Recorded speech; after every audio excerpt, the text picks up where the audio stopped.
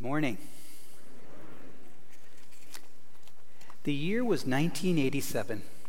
I was a 21-year-old student at University of Michigan, and I had gone to Urbana, Illinois for a mission conference. The theme of that conference was taken from the last verse in the book of Jonah. Should I not be concerned for that great city? Every day that we attended that conference, there was a chorus we sang, and that chorus still rings through my mind years later. Chorus went, "Should I not be concerned for Nineveh? Should I not be concerned for that great city? Should I not be concerned for people everywhere? Now go forth, and show that I care." In 1996, when our family moved to Kalamazoo, we attended Calvary Bible Church for the first time, and Pastor John Monroe preached a series of messages actually, on the book of Jonah. And as I prayed for the Lord's leading of what to share with you all, as my wife and I look forward to heading back to long-term service in the country of Nepal, he brought my attention once more to this book. A book in the Old Testament that ends with a profound question. Should I not be concerned? Well, turn with me, if you will, to the book of Jonah. This morning, I would like to present an overview of the book. I hope to do so in a way that you won't forget. In the book of Jonah, we see many aspects of God's character. We see his sovereignty, his judgment, his grace, his kindness. But we also see a very honest portrayal of the heart of one of God's servants, Jonah. And the more I've studied this book, the more I've been convicted that I can sometimes be quite hard on Jonah, and I see far more of Jonah in myself than I'd care to admit. So turn with me to Jonah chapter 1, verse 1. The word of the Lord came to Jonah, son of Amittai. Go to the great city of Nineveh and preach against it, because its wickedness has come up before me. The Lord asked Jonah to do a difficult task. Jonah was called to leave his country, to go to a foreign land, and to preach against their wickedness. And the people of Nineveh had a reputation that preceded them. They were known as a violent and cruel people. And they were not known to be receptive to the things of God. Sometimes the Lord calls his people to do things that involve risk. Sometimes the Lord calls his servants to trust him to accomplish his purposes, even when it seems very unlikely that those purposes will be accomplished. Have you ever been given a task that you just didn't want to do? What do? You kind of put it off. You do all kinds of other things rather than the thing you've been asked. And so we have Jonah. Verse 3. Jonah ran away from the Lord and headed for Tarshish.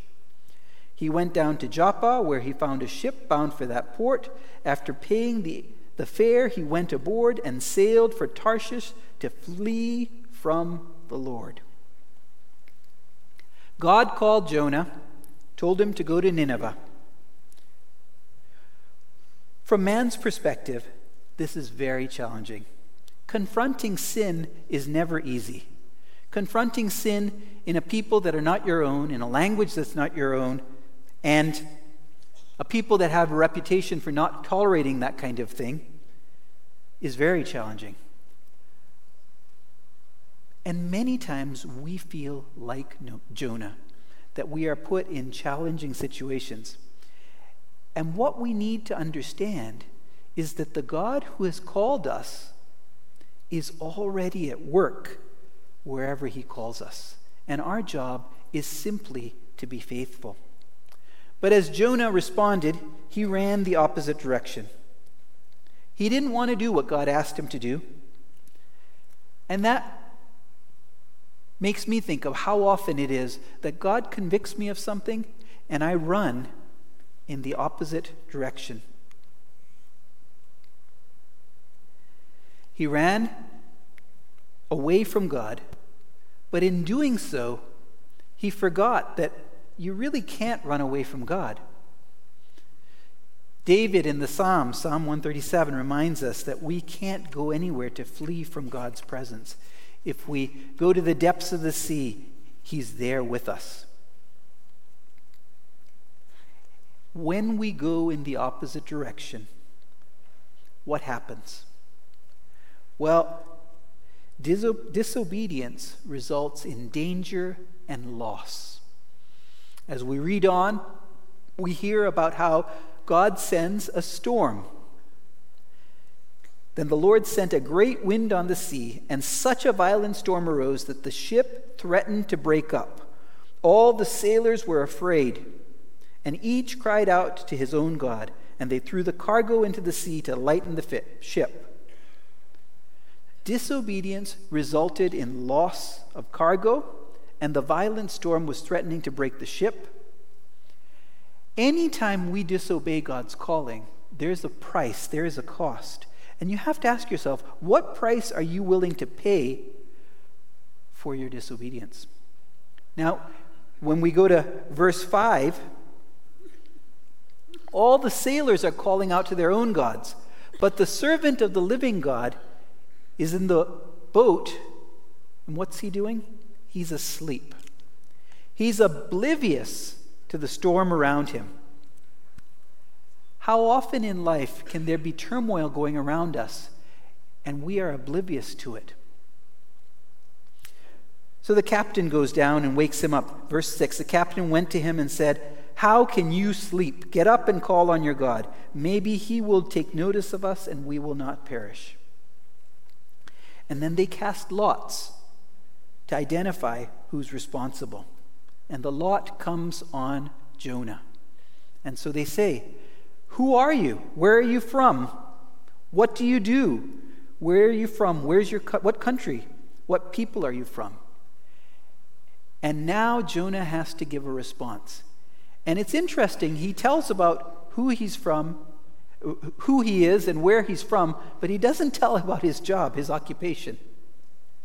He says, "I'm a Hebrew, and I worship the Lord, the God of heaven, who made the sea and the land."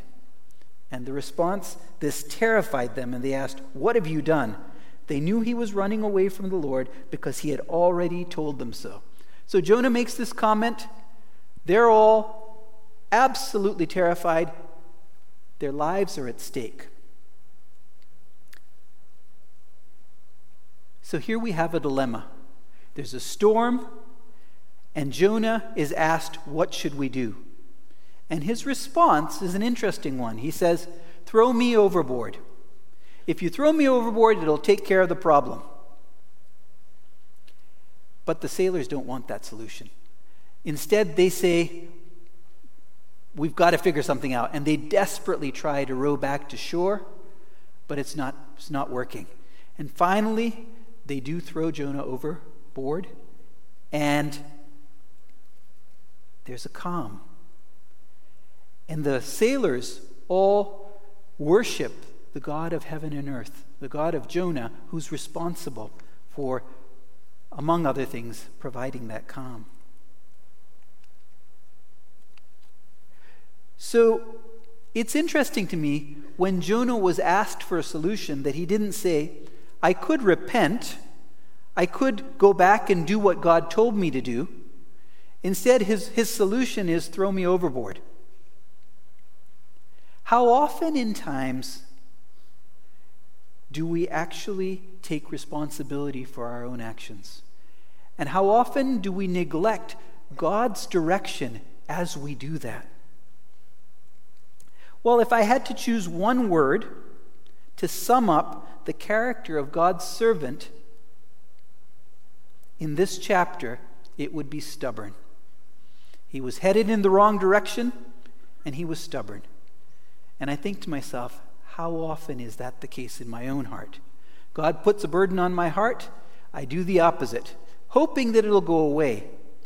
And again, as we consider Jonah, we may not be all headed to Tarshish, but if you organize your life in such a way that you never come in contact with someone who heard the reason for the hope that's within you, who's never heard the gospel, and you spend your life like that, how are we not different? We are not showing concern of the God who made each of those people. So we come to chapter 2. But before we come to chapter 2, verse 17. But the Lord provided a great fish to swallow Jonah. And Jonah was inside the fish 3 days and 3 nights. God's compassion still is present. Jonah has deliberately done the exact opposite of what he was commanded to do. Even in his last words, he doesn't say, I'm going to do what I'm supposed to do. He says, throw me overboard. But God, in his sovereignty, provides a great fish who was there at the right time and the right place to deliver Jonah. And so we come to chapter 2. And if the focus is backwards in chapter 1, in chapter 2, it goes downward. We see in chapter 2 a record of Jonah's prayer from the depths of the sea.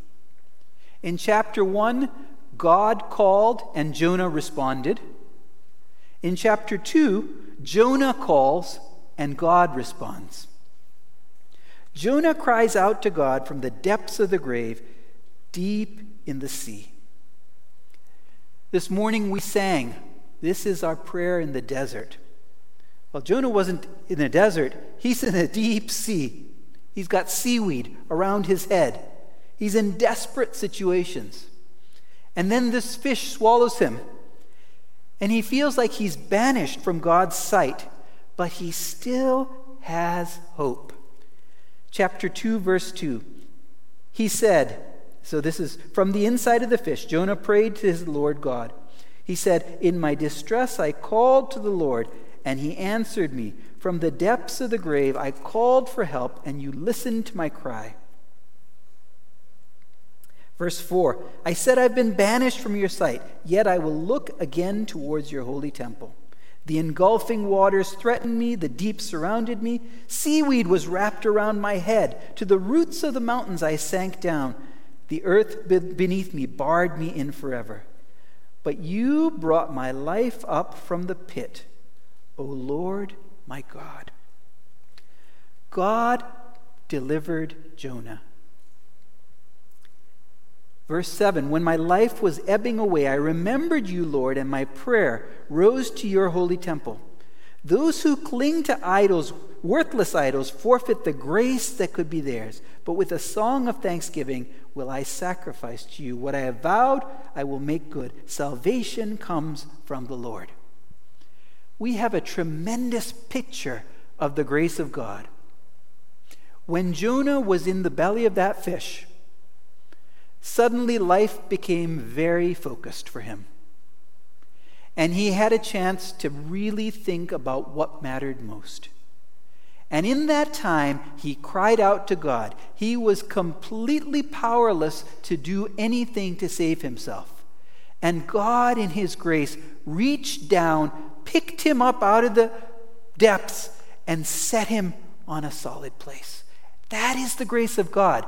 We are powerless to do anything to save ourselves, but God, through the death of Christ, allows us to experience forgiveness, redemption, and establishment.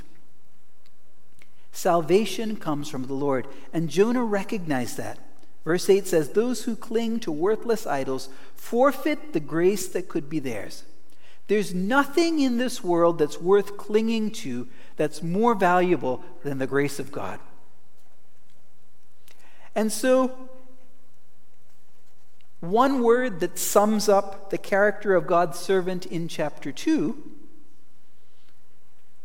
is scared. Many, many times when I've been in a dangerous or difficult situation, I cry out to the Lord, "I'm scared, help." And the wonderful thing about God is he doesn't hold that against me. But time and time again, he shows compassion and lifts his servant up out of that miry clay. Verse 10 of chapter 2. The Lord commanded the fish, and it vomited Jonah onto dry land. God is sovereign. He provided the fish, and at just the right time, the fish comes to dry land, and Jonah is once again restored.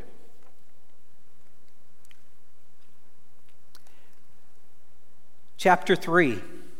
So we've seen God's servant who initially turned the wrong way, was going backwards, then he went downwards. Now he's headed in the right direction. He's going forward.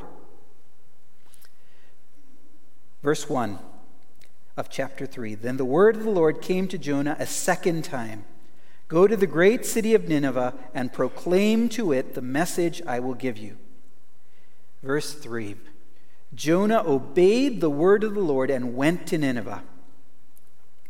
Now Nineveh was a very important city. A visit required 3 days. On the first day Jonah started into the city, he proclaimed, 40 more days and Nineveh will be overturned. The Ninevites, verse 5, believed God. They declared a fast, and all of them, from the greatest to the least, put on sackcloth. When the news reached the king of Nineveh, he rose from his throne, took off his royal robes, covered himself with sackcloth, and sat down in the dust. This is absolutely extraordinary.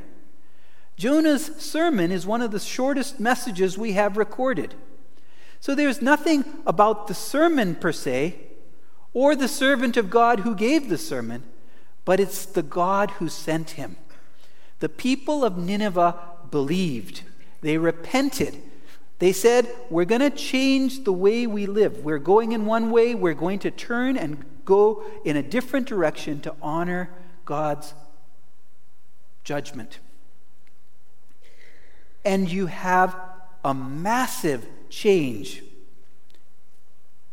By decree of the king, he makes it against the law for either man or beast, herd or flock, to taste anything or to eat or drink, but they should be covered in sackcloth. And let everyone call urgently on God. Let them give up their evil ways and their violence. Who knows, God may yet relent and with compassion turn from his fierce anger so that we will not perish. This is coming from the top ruler. And God's response. God's message results in repentance, and God responds. When God saw what they did and how they turned from their evil ways, he had compassion and did not bring on them the destruction he had threatened. One word to sum up the character of God's servant in chapter 3. He was sent, and this time he actually went where he was sent to go. God was so gracious. Something absolutely amazing had occurred in Nineveh. Hearts had changed. People who had gone in a direction that was headed towards destruction stopped, repented, and turned to God. And you'd think this would have just been the most amazing thing that Jonah could have experienced. But we go to chapter 4. And chapter 4 shows us something of the heart of God's servant. Verse 1, Jonah was greatly displeased and became angry. He prayed to the Lord, "O Lord, is this not what I said when I was still at home? That's why I was so quick to flee to Tarshish. I knew that you are a gracious and compassionate God, slow to anger and abounding in love, a God who relents from sending calamity. Now, O Lord, take away my life, for it is better for me to die than to live." Goodness gracious. Jonah's complaint against God is he's showing the same character to the people of Nineveh that he himself had experienced when he was in the belly of the fish. And he requests God to take his life. So here we have Jonah's complaint and God's response, and how gracious the Lord is with Jonah. God asks Jonah a question: do you have any right to be angry? And then he provides a vine, a worm, and a scorching wind to teach Jonah a lesson. The vine provides him shade, and Jonah really likes it. Jonah had built a shelter, and he's watching Nineveh to see how God is going to put out his judgment. And now this vine is there, and it provides him shade, and he really liked it. Then the Lord provided a vine and made it grow up over Jonah to give shade for his head, to ease his discomfort. And Jonah was very happy about the vine. This is the only time in the book that we hear about Jonah being very happy. This vine comes up and he thinks, this is great. I'm comfortable. I've got a good view. I hope God changes his mind and condemns the city of Nineveh. And meanwhile, I can be in air-conditioned comfort because of this vine. And then God sends a worm. And the worm chews up the vine so that it withers. Notice that the great fish, the vine, and the worm all did exactly what the Lord said. And then the sun rose, and there's a scorching east wind. When the sun rose, God provided a scorching east wind, and it blazed on Jonah's head so that he grew faint. He wanted to die, and said, "It would be better for me to die than to live." But God said to Jonah, "Do you have a right to be angry about the vine?" "I do," he said. "I'm angry enough to die." But the Lord said, "You have been concerned about this vine. Though you did not tend it or make it grow, it sprang up overnight and died overnight.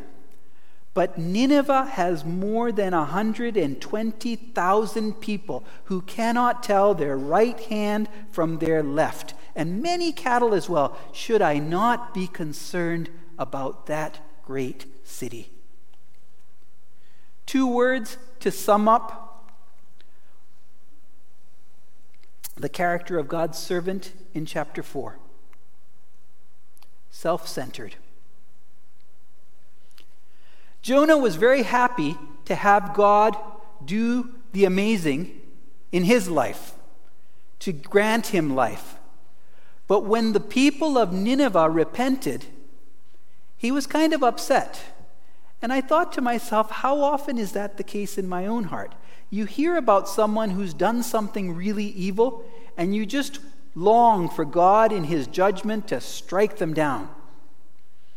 But God is rich in mercy. He's gracious, and he was not willing that any of us should perish. And so he helps Jonah understand what it means to care. This vine provided him shade. And Jonah was very concerned when the vine was gone. And God says to Jonah, "Should I not be concerned for Nineveh? There's over 120,000 people in that city who don't know their right hand from their left, and many cattle as well. Should I not be concerned?" Well, this is not the last time in the Bible that Jonah is mentioned. Jonah shows us what it's like to be on the wrong track, to go backwards, to go down, to then get on the right track, only to be self-absorbed and to not be about God's purpose. But in the Gospels, Jesus refers to himself as one who is greater than Jonah. And Jesus was sent to this world, a violent and wicked place. And Jesus was obedient to his Father. And Jesus said in Matthew's Gospel, chapter 12, verses 38 to 41, when he was asked for a sign, Matthew 12.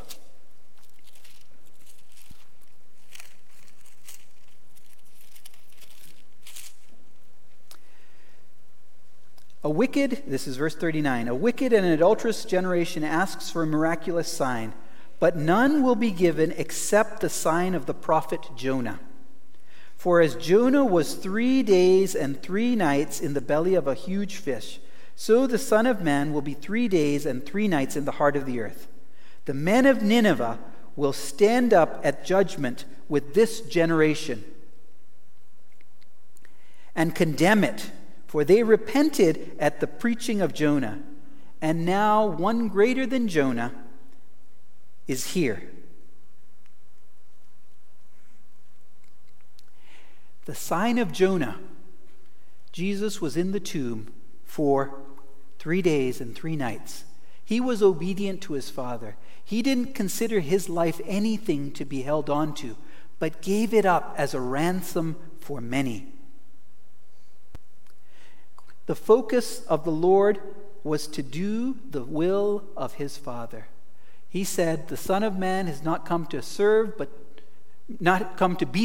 but to serve and to give his life as a ransom for many." I'm so thankful that he heeded the call.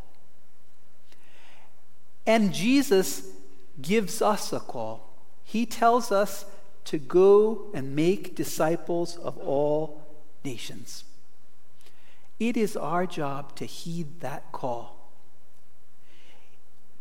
Jesus had an upward focus, not his will, but the will of his Father, and he was a servant. So we can choose. Like Jonah, we can respond to the call.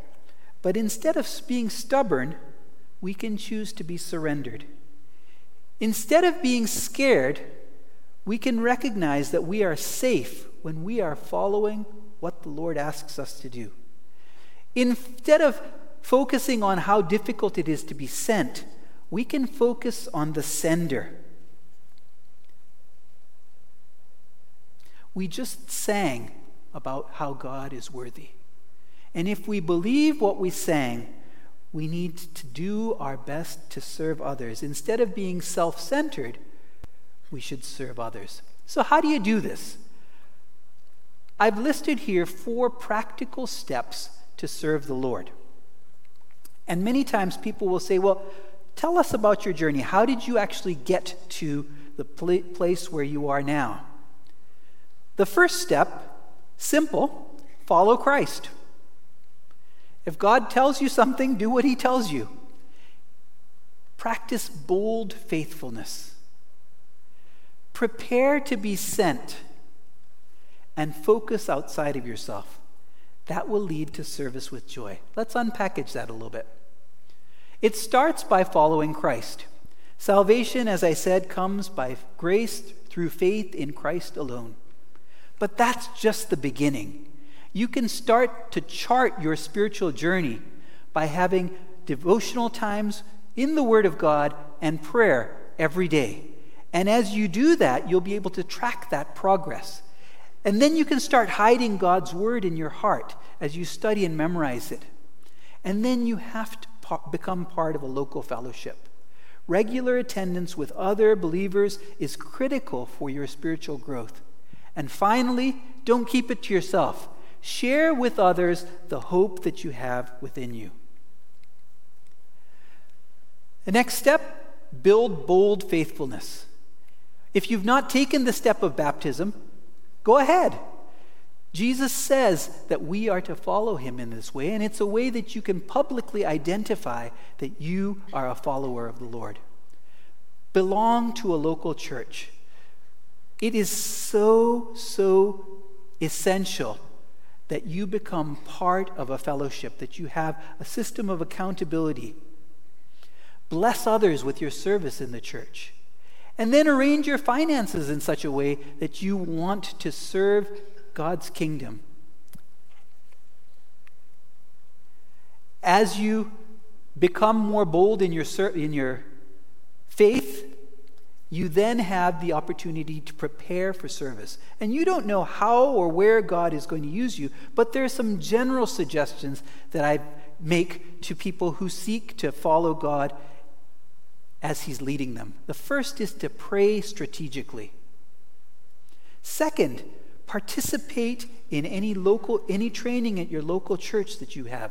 We have so many opportunities to grow in our knowledge of the Word, but it's all with the purpose of equipping the saints for the work of ministry.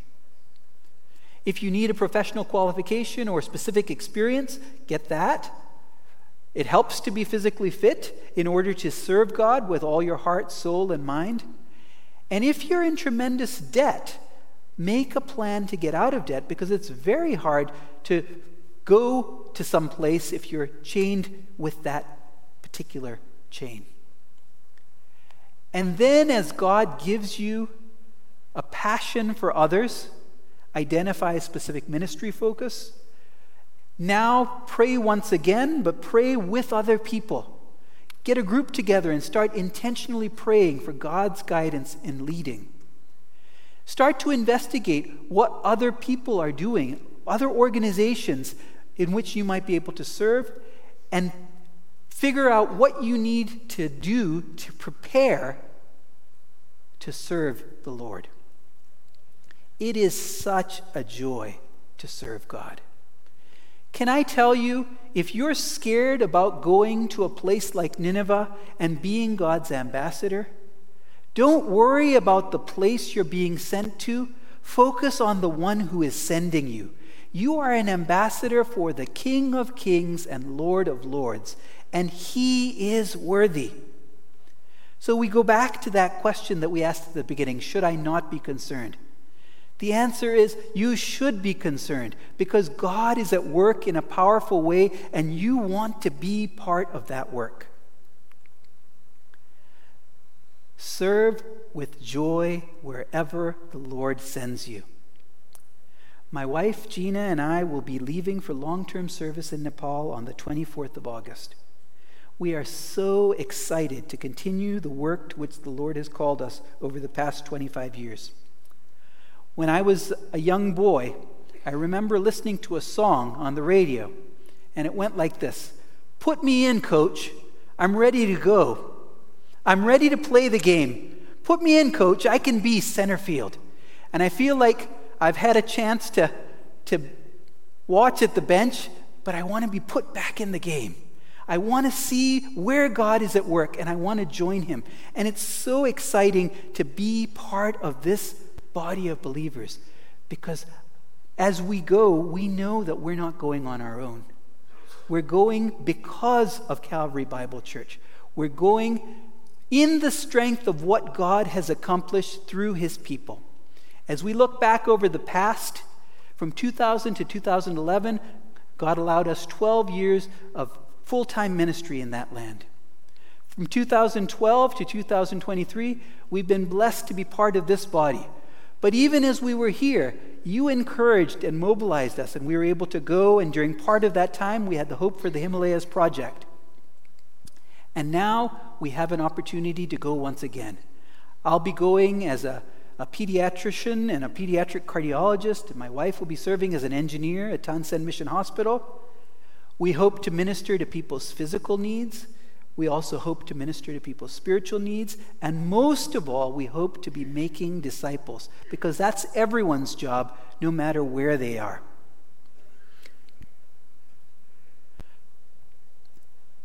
Nepal is a beautiful, beautiful land, and God is powerfully at work in that place. Thank you so much for your prayers. Thank you so much for your support. I want to recognize members of our family who've come and joined us today, who have encouraged us to follow God's call. Gina and I pray that we would be faithful ambassadors in the field that he's called us to. We're so excited to go. We're so excited to see what God will do. And my prayer is that as you consider the story of Jonah and our story, you'll also consider what the Lord is asking each of you to do. I pray that you will have the courage that it takes to step out in faith and to learn to trust the Lord, because there's great, great joy in serving our God. You know, we sang earlier about God's glory. And at the end of the day, everything that we do should be about making the Lord Jesus Christ famous, about his glory. It's not because of anything that we are able to do.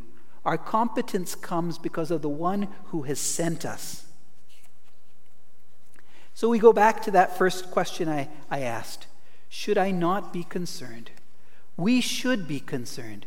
We should make it our business to seek to honor and glorify God wherever he sends us.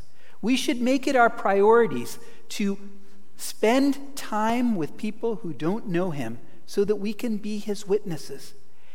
And we shouldn't get overwhelmed by the size of the task because we serve an amazing God. Let's pray. God our Father, we thank you so much for your grace, for your kindness.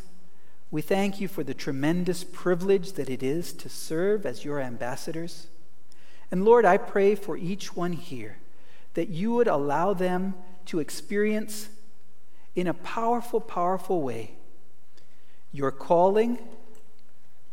I pray that you would give us hearts that are not stubborn, Lord, but Father, that you would allow us to be servants. I pray that we would not be scared of the tasks that we face, but that we would trust that you are our safety. I pray that we wouldn't focus on the difficulties of being sent, but rather focus on the privilege it is to be sent of you, the great God who sends us. And I pray, Father, that you would allow us not to be self-absorbed, but Father, that you would allow us to be all about your kingdom and bringing others to it. I pray these things, Father, in Jesus' name.